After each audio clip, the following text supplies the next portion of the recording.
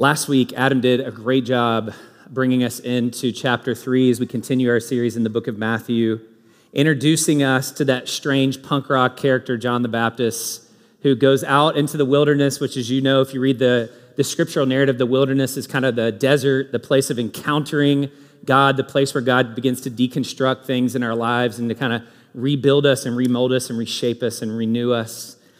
And so John here goes out to baptize, and he finds something surprising happen to him here in verse 13. Jesus came from Galilee to John at the Jordan to be baptized by him.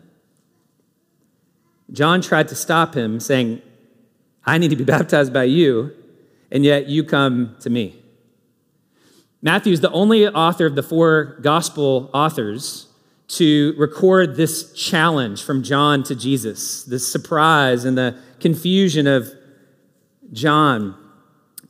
These are Jesus' first words and actions recorded in the Gospel of Matthew as an adult. So this is kind of like Jesus' ordination service into ministry, or his, if you're, in marketing, this would be like his public brand launch, of Jesus going public. And John is surprised. And the only way that I can kind of put this in a contemporary, a contemporary setting is imagine that whatever your field is, or if you have kind of a celebrity that you admire, maybe you're in music or art or leadership or finance or medical or whatever. Imagine the person kind of at the top that you respect the most. And let's just say you were going to some sort of a invite-only event at somebody's house with this person, and you show up, and I don't know, Simon Sinek if you're in leadership, Warren Buffett if you're in finance, and they get ready to have the talk, and you're going to get certified and get all this wisdom, and they stop and they say, hey, you know what? I think really what we need to do in this moment is have Brandon come and share.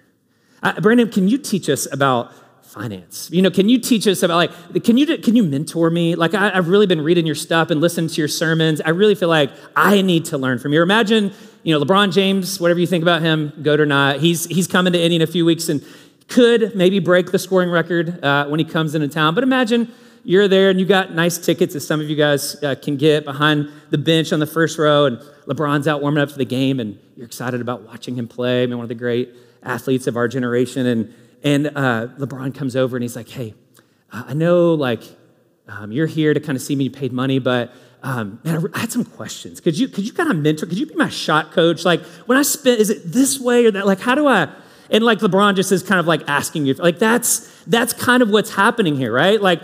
All of John's expectations about the Messiah, about the King, about the one that is supposed to be leading him get flipped on their head when Jesus says, will you baptize me? Will you do this for me?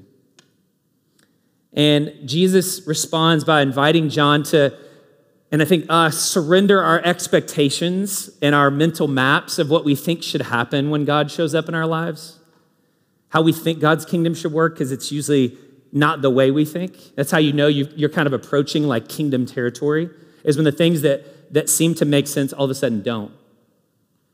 And things get strange and weird.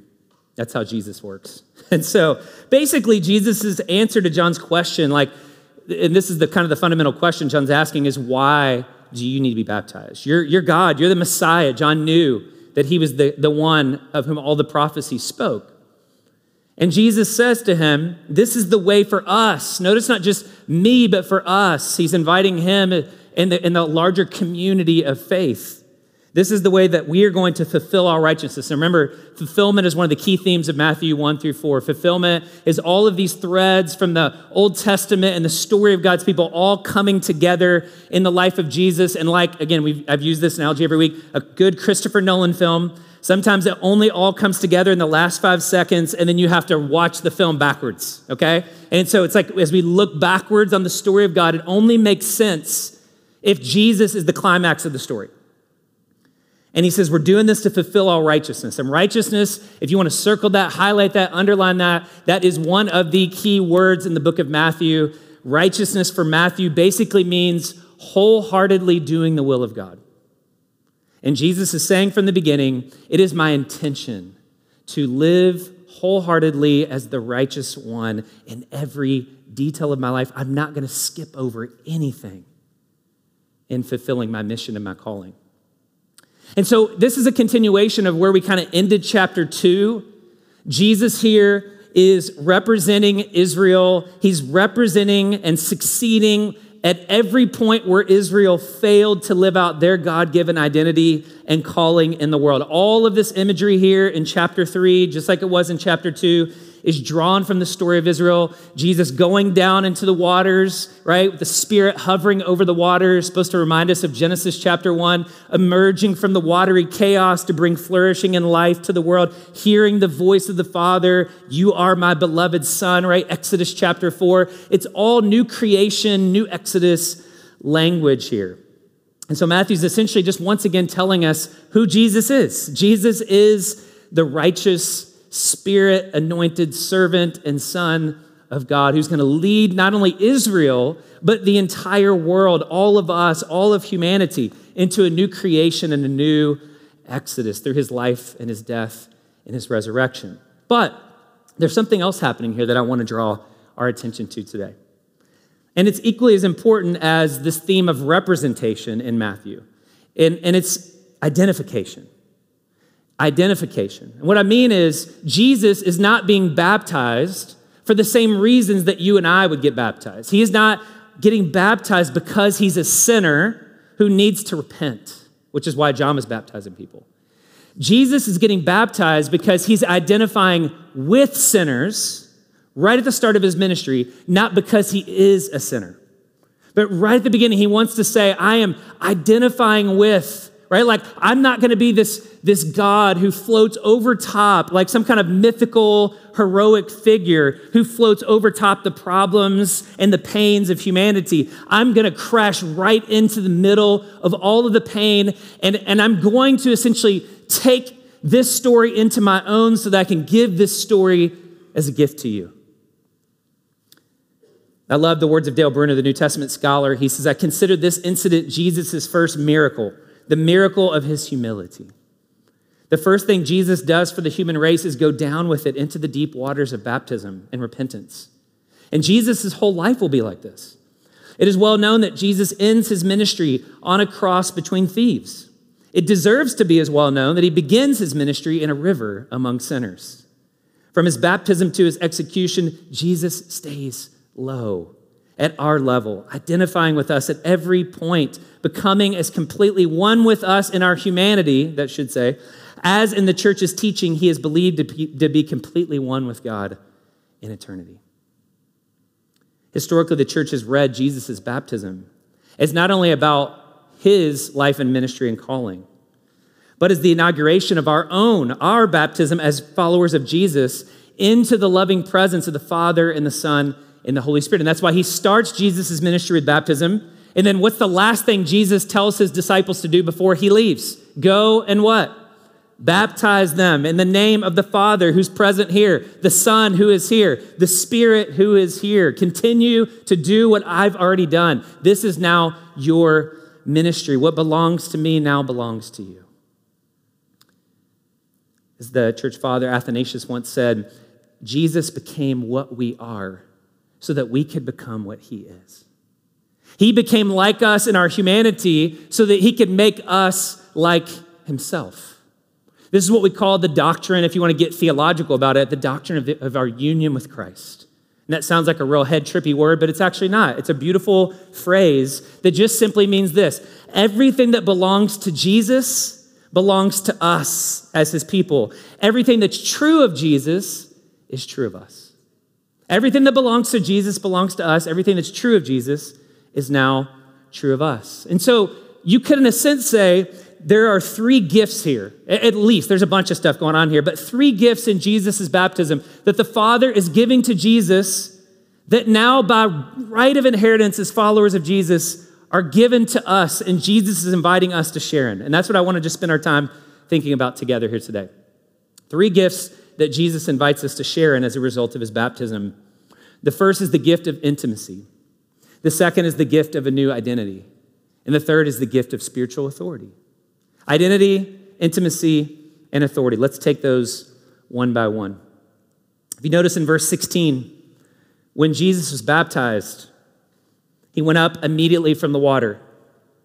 And here's the key, and this is astounding. The heavens suddenly opened for him. Now, in the Bible, in the Old Testament, when the heavens open, you'll read that in places like Isaiah 63, Lord, rend the heavens and come down, right? You'll hear that language of the skies, the heavens opening up to God's people. It just is kind of a way of saying God is about to speak. But what's unique about what Matthew hears, the voice that Matthew hears, is not only is the heavens opening, but it says this little prepositional phrase. You guys know that I have this weird obsession with grammar. My mom was an English teacher. I can't help it. This little prepositional phrase, the heavens were opened for him. That is unique in the Bible. For the first time, the heavens are opened for a person. And what Matthew's saying here is that God is publicly demonstrating to the world, speaking where everyone can hear at Jesus' coming out party, at his ordination and ministry. He wants everyone to know that Jesus has the divine welcome.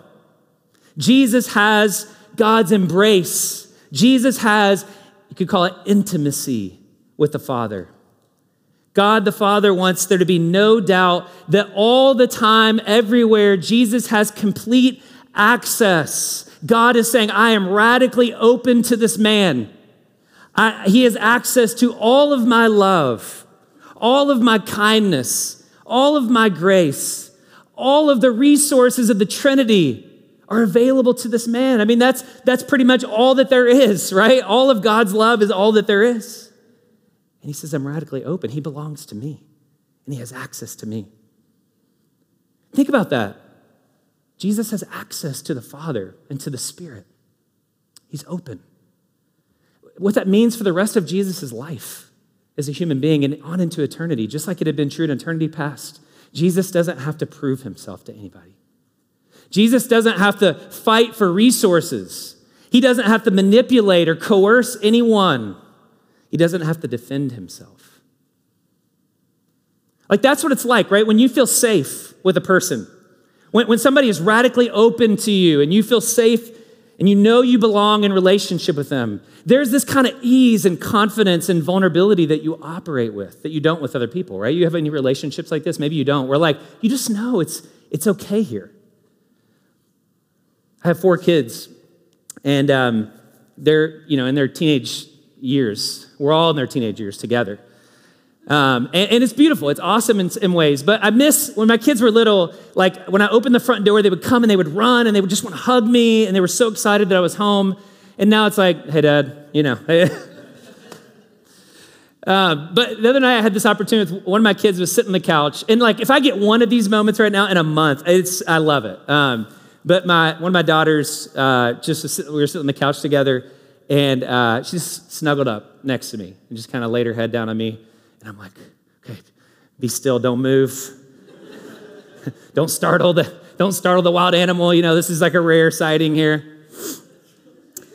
And she says, Dad, will you watch Sister, Sister with me? Reruns. Now, if you don't know Sister, Sister, it was like this great 90s sitcom for those of you over 40.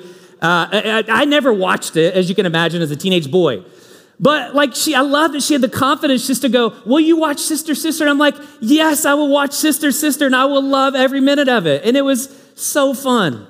Like the kind of safety and security to ask anything, right? Even to watch old episodes of Sister, Sister, like she knows that she has access to intimacy with her dad. Like that's the same kind of idea when Jesus says in the Sermon on the Mount, ask anything of your heavenly Father in my name and he'll give it to you.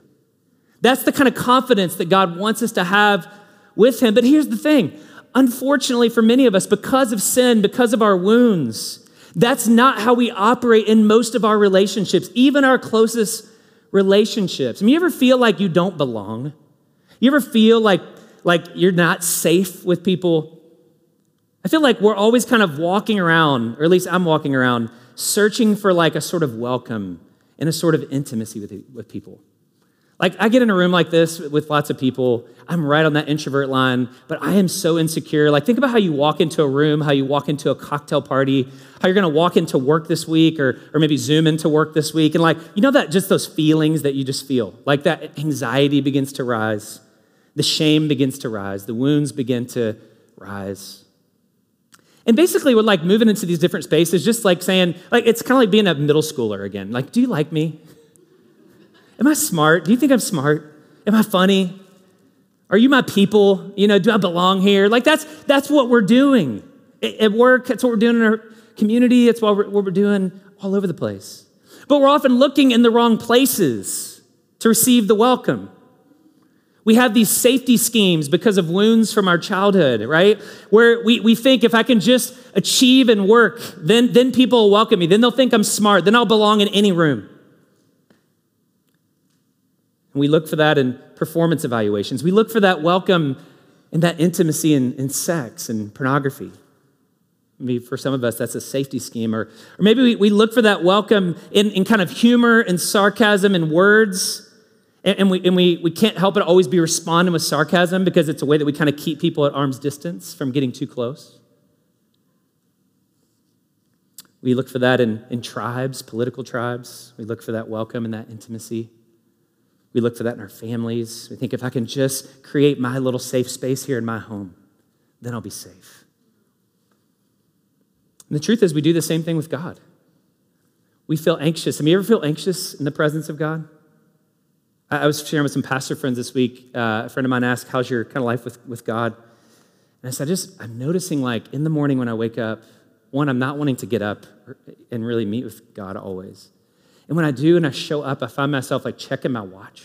Like, how much longer do I have to go? How long is this passage going to be? How can I not get too deep in this? Because I don't know, there's like, I don't know what's going on. I just feel like I'm avoiding intimacy with God. I feel anxious. I feel insecure. I feel defensive in his presence, not open. And yet he's radically open to me. It's weird. And I don't know about you, but like we can theologize about the love and the intimacy that we have with God. We can recite liturgy about it. We can even tell others that we do. But for many of us, it's just not a lived experience at the core of our being. We don't open ourselves truly when we sing, when we pray, when we worship, when we give. And we don't love as if what is true of Jesus is true of us, that we have the divine welcome, that the heavens are open to us. I mean, think about that right now. Do you really believe that God is open to you in the way that he is open to Jesus? You have God's attention. Maybe you grew up and you didn't have your parents' attention. You didn't have your siblings' attention, and you don't get the attention of your boss or the attention of your spouse or the attention of your children or grandchildren. You don't get social media attention and likes and follows. But I want you to hear this verse. I was meditating on this as I was thinking about my own life this week. Psalm 66, I came across this passage and I just stopped. It's an amazing passage. God has listened to me. He has paid attention to the sound of my prayer. Blessed be God. He has not turned away my prayer or turned his faithful love from me. There's never a moment in your life when God's attention is not fixed on you. When you don't have his face, when you don't have his smile, when you don't have his welcome, he is open. And the challenge for us is learning to just return the favor, right? To open ourselves and to learn to approach God with what Christian psychologist David Benner calls an undefended state. No pretense, no pretending, no maneuvering, just saying, here I am, God, all of me before all of you. And this is why it's so important that we pay attention to the role of the Holy Spirit in our lives. The Spirit falls on Jesus, and one of the things the Spirit is doing is creating that space for intimacy, right? Jesus in his humanity still needed an intimate connection with his Father. And the Spirit, going back to Augustine, they've interpreted the Spirit as that love connection between Jesus and the Father. Romans 8 is a great passage for this. For all who are led by the Spirit of God are sons of God. And that sonship language is not about gender. It's about inheritance. The sons, the firstborn son, were the ones who stood to inherit the family fortune. So he's saying, if you're in the Spirit, you've not received the spirit of slavery to fall back into fear, but you've received the spirit of adoption as sons, by whom we cry, Abba, Father, the most intimate language possible. The Spirit himself bears witness with our spirit that we are children of God. And if children, then heirs. Heirs of God and fellow heirs with Christ, provided we suffer with him in order that we may also be glorified with him. You have access to the radically open presence of God. in Christ. The intimacy Jesus shared with the Father and Spirit are available to us. But not only do we share in his intimacy, we've also been given a second gift in the baptism of Jesus, a new identity. The heavens suddenly opened for him, and he saw the Spirit of God descending like a dove and coming down on him. And a voice from heaven said, "This is my beloved Son, with whom I am well pleased." Another translation says deeply pleased. Another translation says delighted in. Jesus' baptism, I don't know if you guys know this, Jesus' baptism is one of the most important passages of Scripture. And it's been one of the most personally meaningful passages in Scripture for me. It represents a sort of paradigm shift for the way that the New Testament talks about our identity as the people of God, both corporately and individually. Our identity meaning like our sense of self, how we see ourselves, how we see God, how we see the world. Only twice in the Gospels does God the Father speak directly from heaven. Once here and once at the Transfiguration in Matthew 17:5. Takes them up on the mountain and he says basically the same exact words, except he says, listen instead of look. This is my beloved Son in whom I'm well pleased. Listen to him. The voice of the Father wasn't just for Jesus' benefit. Everyone heard it. It's an identity declaration for all disciples of Jesus. This idea of Jesus being the Son in the Hebrew Scriptures goes back to Exodus chapter 4, God's calling of Israel. You are slaves in Egypt, but I'm going to make you sons, children, a holy nation, priests. And it's also a reference to Psalm 2, the anointed son of David, a descendant who as Messiah would bring the reign and the rule of God to earth. And so this has deep kind of roots in Israel's story about the Son of God and what it means to be the Son of God and how Jesus is fulfilling that, but also identifying us as sons and daughters of God. Two things that I want you to see about Jesus' identity that I think are very important for us in our own identity now. First, I want you to see that the love and the affirmation of the Father was poured out on Jesus before any ministry performance. Before Jesus' first sermon, before Jesus' first public ministry appearance, before he healed one person, before he delivered one person from demonic influence, before anything else, he hears, "Well done, I'm pleased with you." The rest of his ministry, I think, and a lot of scholars think, is lived from this statement and is sustained by this deep sense of identity, of being God's beloved Son. It drove his ministry. It's what allowed him to go to the cross. The second thing is that notice that Jesus' identity came from heaven, not from the earth. We don't know exactly when and to what extent Jesus understood his identity as the Messiah, but almost everyone acknowledges that his baptism is the key event where his identity and calling are publicly celebrated and personally internalized. Jesus' identity comes from above, from the Father who speaks over him, and it goes deep inside to the core of his being. The Spirit seals it, burns it, like tattoos it into his soul. That means that Jesus, if he gets an identity from above, from heaven, refuses to root his identity in any other competing voices. And there are competing voices, right? What happens right at the beginning of the next chapter, chapter 4? Satan takes him out into the wilderness. Actually, the Spirit drives him out into the wilderness. We'll see next week. The Spirit drives him out into the wilderness, and Satan immediately begins to attack what? His identity. If you call yourself the Son of God, do X, Y, and Z. So he refuses to listen to the voice of Satan. He refuses to listen to the voice of the crowds, the praise of people, or the criticism of people. He refuses to listen to the voice of powerful political leaders like Pilate. This is crazy, even refuses to define himself by his own internal voice. He says, it's not my will, but the Father's will that drives my life. Think about that one for a second. This is how Jesus got his identity. So I ask us this morning, where do we get our identity? From heaven, from above, or from the earth? See, identity formation is an interesting thing. How we see ourselves, how we form an identity for ourselves. It's complex, and I don't mean to simplify it.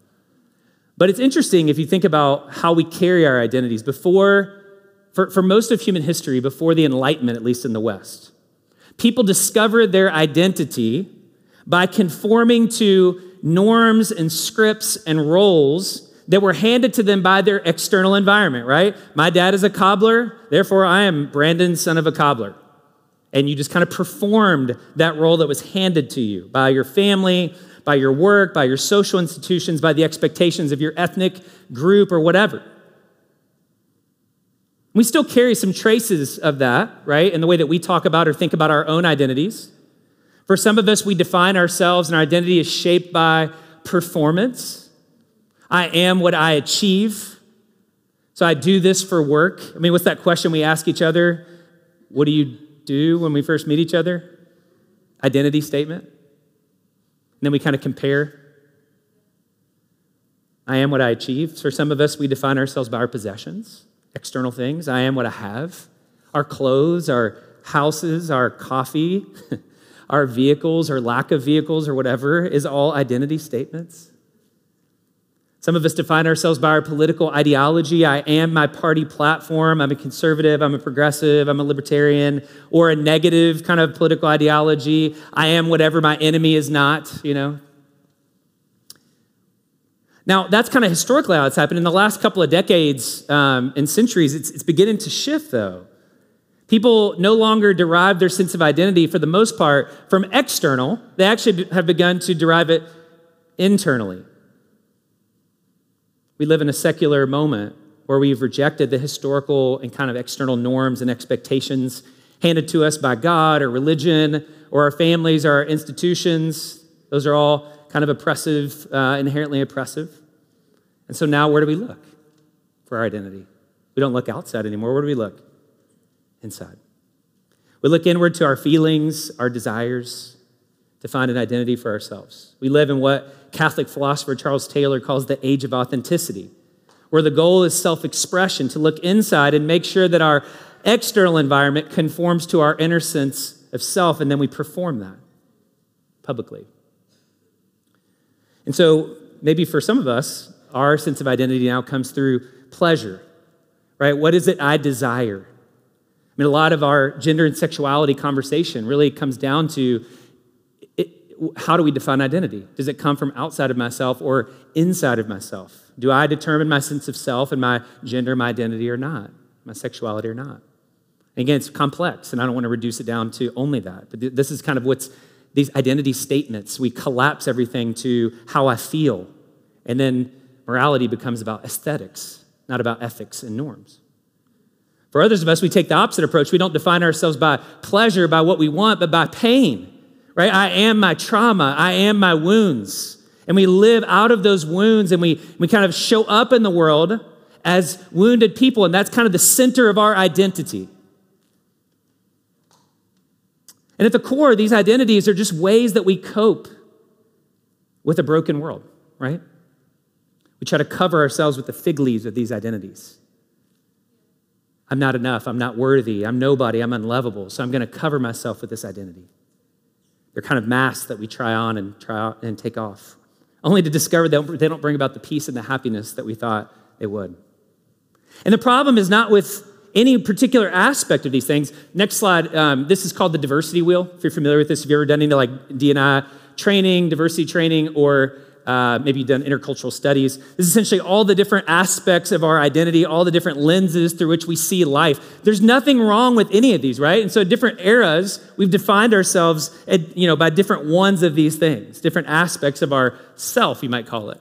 There's nothing wrong with any of these alone.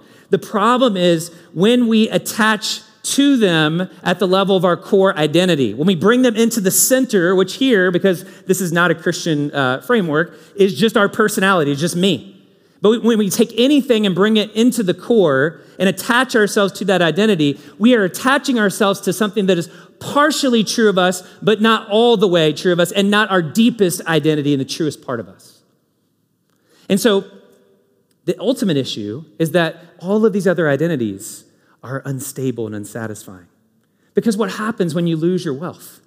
What happens when many of us did during COVID, we lose our jobs? What happens when we lose our marriages? What happens when we lose our kids or our parents? I'm no longer father of or son of. What then? These identities are too unstable. As the circumstances of our lives shift and change, so does our sense of identity and our sense of inner peace. We never arrive. We can never feel adequate. We can never say, okay, I'm here. Now I'm good. Now I can relax. We live with this sort of baseline anxiety and insecurity and restlessness that just leads us to exhaustion and burnout. And so I love Jesus' baptism because he critiques both the kind of traditional conservative narrative that identity comes from outside of you and externally from institutions. And he critiques the more progressive way to think about it, that it just comes from inside of you. He says, no, your identity doesn't come from around you on the earth. It doesn't come from inside you. It's a metaphysical source. It comes from above. It comes from God. That's what Jesus is doing. And like Jesus, we must receive our identity from heaven, not from the earth. We are God's beloved children in whom he is well pleased. Jesus takes this truth and he opens himself to it and he brings it into the core of his being like a fire that rages inside of him.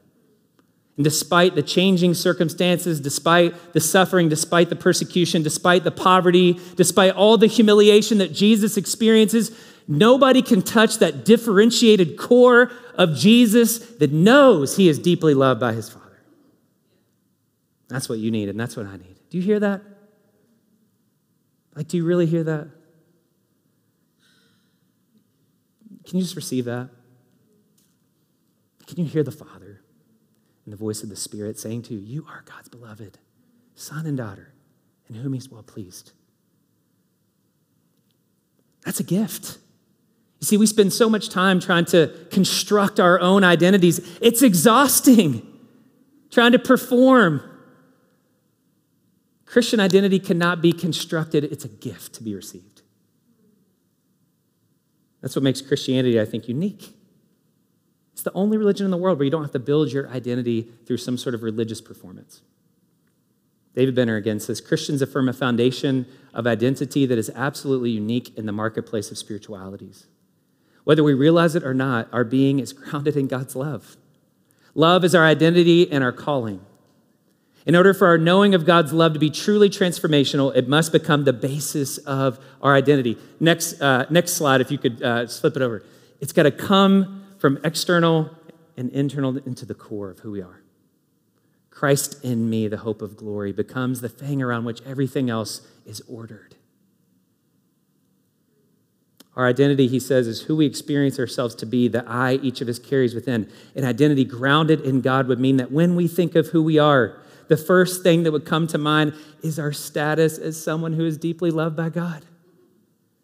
Wouldn't that be weird if we just started talking like that?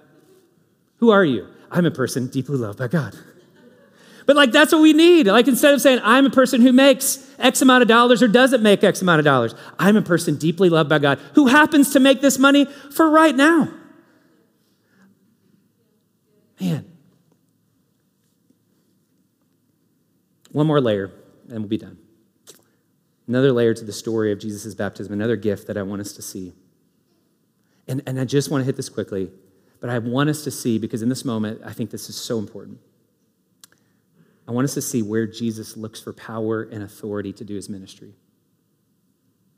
So Jesus has intimacy with the Father. He's been given this identity. And then look where he goes for power and where he doesn't go for power. And it's subtle. Notice verse 13. Jesus came from Galilee. Jesus doesn't look for power in Galilee. There's nothing for him in Galilee that's going to give him the resources to do his ministry. Galilee, if you don't know anything about Galilee's, I mean, no offense if you live outside the city, but like, I'm just using your all's language. It's like growing up in Danville or growing up in, like Greencastle, just like some rural place where nobody is, like if you grow up there, but I know somebody who's not from Indianapolis and they say, I'm from Indianapolis. Because if you're from Indianapolis, you're like, no, I'm from Broad Ripple. It's like people outside trying to claim Indianapolis so they don't have to say I'm from Danville.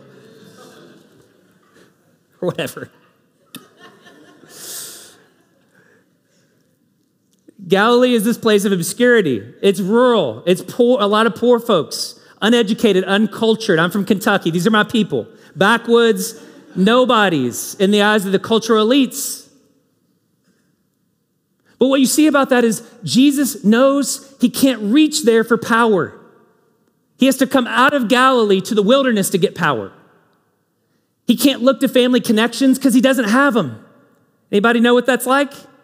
He can't reach for social and cultural power. Isaiah says he's ugly, like he can't even depend on his own beauty. He can't depend on his education, his wealth, his work resume. He doesn't have it. So he has two options. He can look inside of himself and rely on his own strength, or look outside of himself for some sort of cultural institution to power up. And notice the contrast of Jesus with the religious leaders. That's what they did. The scribes looked to Rome. The Pharisees looked to their own morality for power.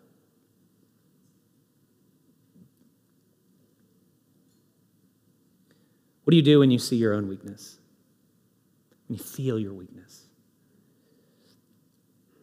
When you feel exhausted, when you feel lonely, when you feel anxious, where do you reach for power? When you see your own weakness, it's an opportunity like Jesus to leave Galilee, to look outside yourself to the resources that are available to you. Jesus had a spiritual authority that came from the Father through the power of the Spirit. And that is what we need, friends. We don't need to reach. If we've discovered anything the last couple of years in the pandemic, it is that we are weak. We're weak. We're fragile. We don't have what it takes to build the world that we long for. We can't even do it in our own souls and our own families.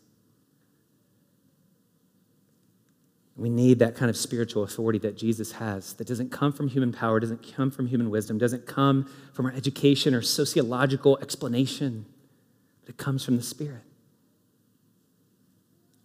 Because that's where Jesus looks for power. He saw the Spirit of God descending like a dove and coming down on him and saying, "In him I'm well pleased." Again, all of the imagery of the Spirit is all Old Testament language and metaphor, taking us back to Isaiah 42 to 55, the servant of God. What do we know about the servant of God? Isaiah 42, this is my servant. I strengthen him. I give him my power. I give him my authority. This is my chosen one. I delight in him. That's the language. I delight in him. I've put my Spirit on him, and he will bring justice, what we all long for, but can't do in our own power. He will not cry out. He will not shout. He will not make his voice heard. He's not going to resort to violence. He will not break a bruised reed. He will not put out a smoldering wick. He will faithfully bring justice.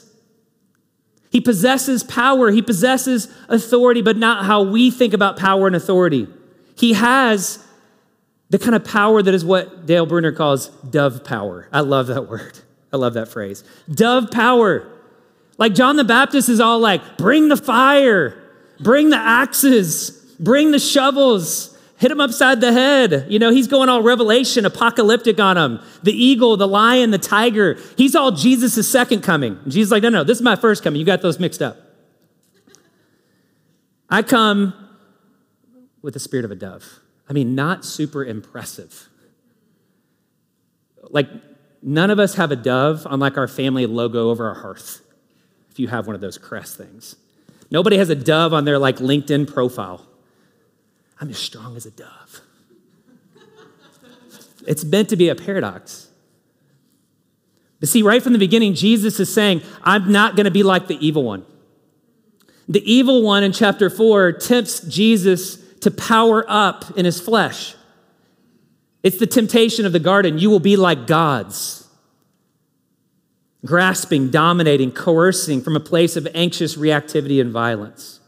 But when the Holy Spirit falls and immerses Jesus and baptizes Jesus, he doesn't lead him upward to a position of dominance. He leads him down to the place of a servant. You will be everyone's servant, Isaiah says. and you'll get trampled on. That's the kind of power you're going to have. You're going to sacrifice. You're going to yield. You're going to serve until you're dead. This is dove power. This is the gift that's given to us, even though it maybe doesn't feel like a gift. It's not the way the world operates. It's not the way that Babylon operates. It's not the way the dragon operates, but it is the way Jesus operates. And I just want to encourage you, and I'm just going to close here in a second. I want to encourage you. I know that many of you are walking through seasons where you feel weak, where you feel your powerlessness like you've never felt it before. You feel your hopelessness. You feel discouraged. You feel lonely. You have family members who are sick and they're not getting better, and you're exhausted. You have children who are experiencing dark struggles. You have jobs that are grinding your soul, grinding your relationships that feel like a dead end. Some of you are single and you thought that was just for a season, and that's becoming a long, never-ending season, and you feel like an outsider everywhere you go where there's families and people who are married. Some of you are wrestling with your sexuality and you're tired of being faithful to Jesus and you want to just do something different. For some of you, your marriage has hit a wall and you don't even know if you're going to be married 3 months from now.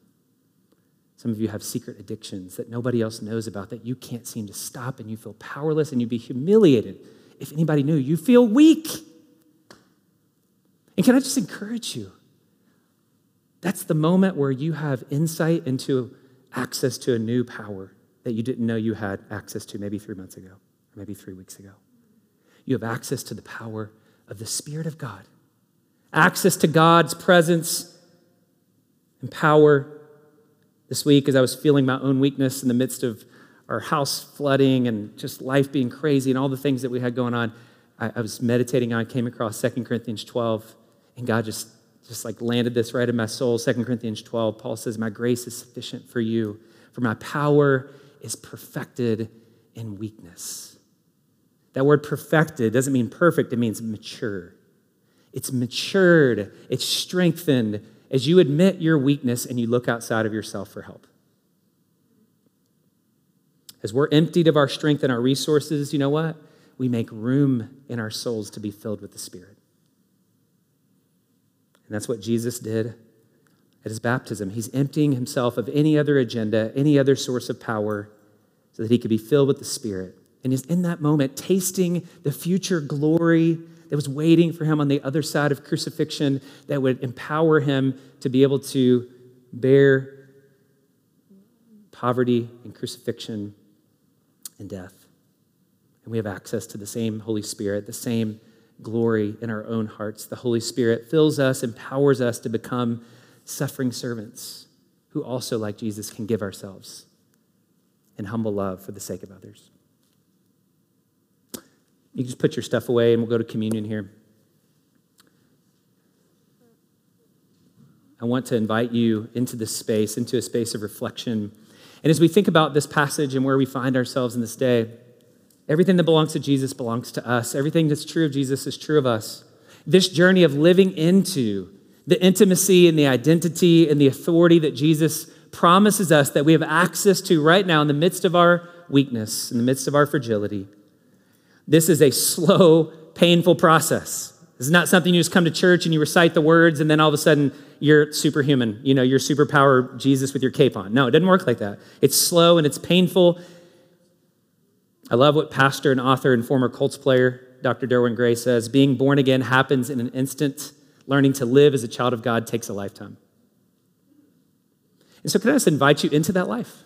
Can I just invite you this week, maybe, to take this passage in Matthew chapter 3, just as a practical invitation from the sermon, and just meditate on this passage. Just soak your imagination with this passage. Would you just put yourself in a posture for 5 minutes in the morning or 5 minutes at lunch or 5 minutes in the evening or all of that, and would you just open yourself to a God who is so radically open to you in Jesus Christ, who has poured out his Spirit on you in love, and who longs for you to hear his words, "You are my beloved child in whom I'm well pleased." Would you just sit with that this week? Would you sing that? Would you pray that? Would you hear that? Can we speak that to each other? Can we just like show up in community this week and like rehearse that and recite that to each other? Hey, you're God's beloved son or daughter in whom he's well pleased. Let's let that be the thing that anchors our identity this week. Let me pray for us. Father, thank you for this word of encouragement. Thank you that you have done everything for us that we cannot do for ourselves. Thank you for this gift in Jesus' baptism that is for us, that we can experience fullness of life. We can experience intimacy with you. We can experience an identity that never changes, that we're your beloved children in whom you're well pleased because we are in Christ. And we have access to all the power, all the resources, all the strength that we need to live one more day, to live one more week, even when we feel like we can't. God, help us to reach for that power, to never forget that, and to open ourselves to what you want to give to us as we live in that paradox of a grace that's made perfect and a power that's made perfect in weakness. We pray this in Jesus' name. Amen. As we come to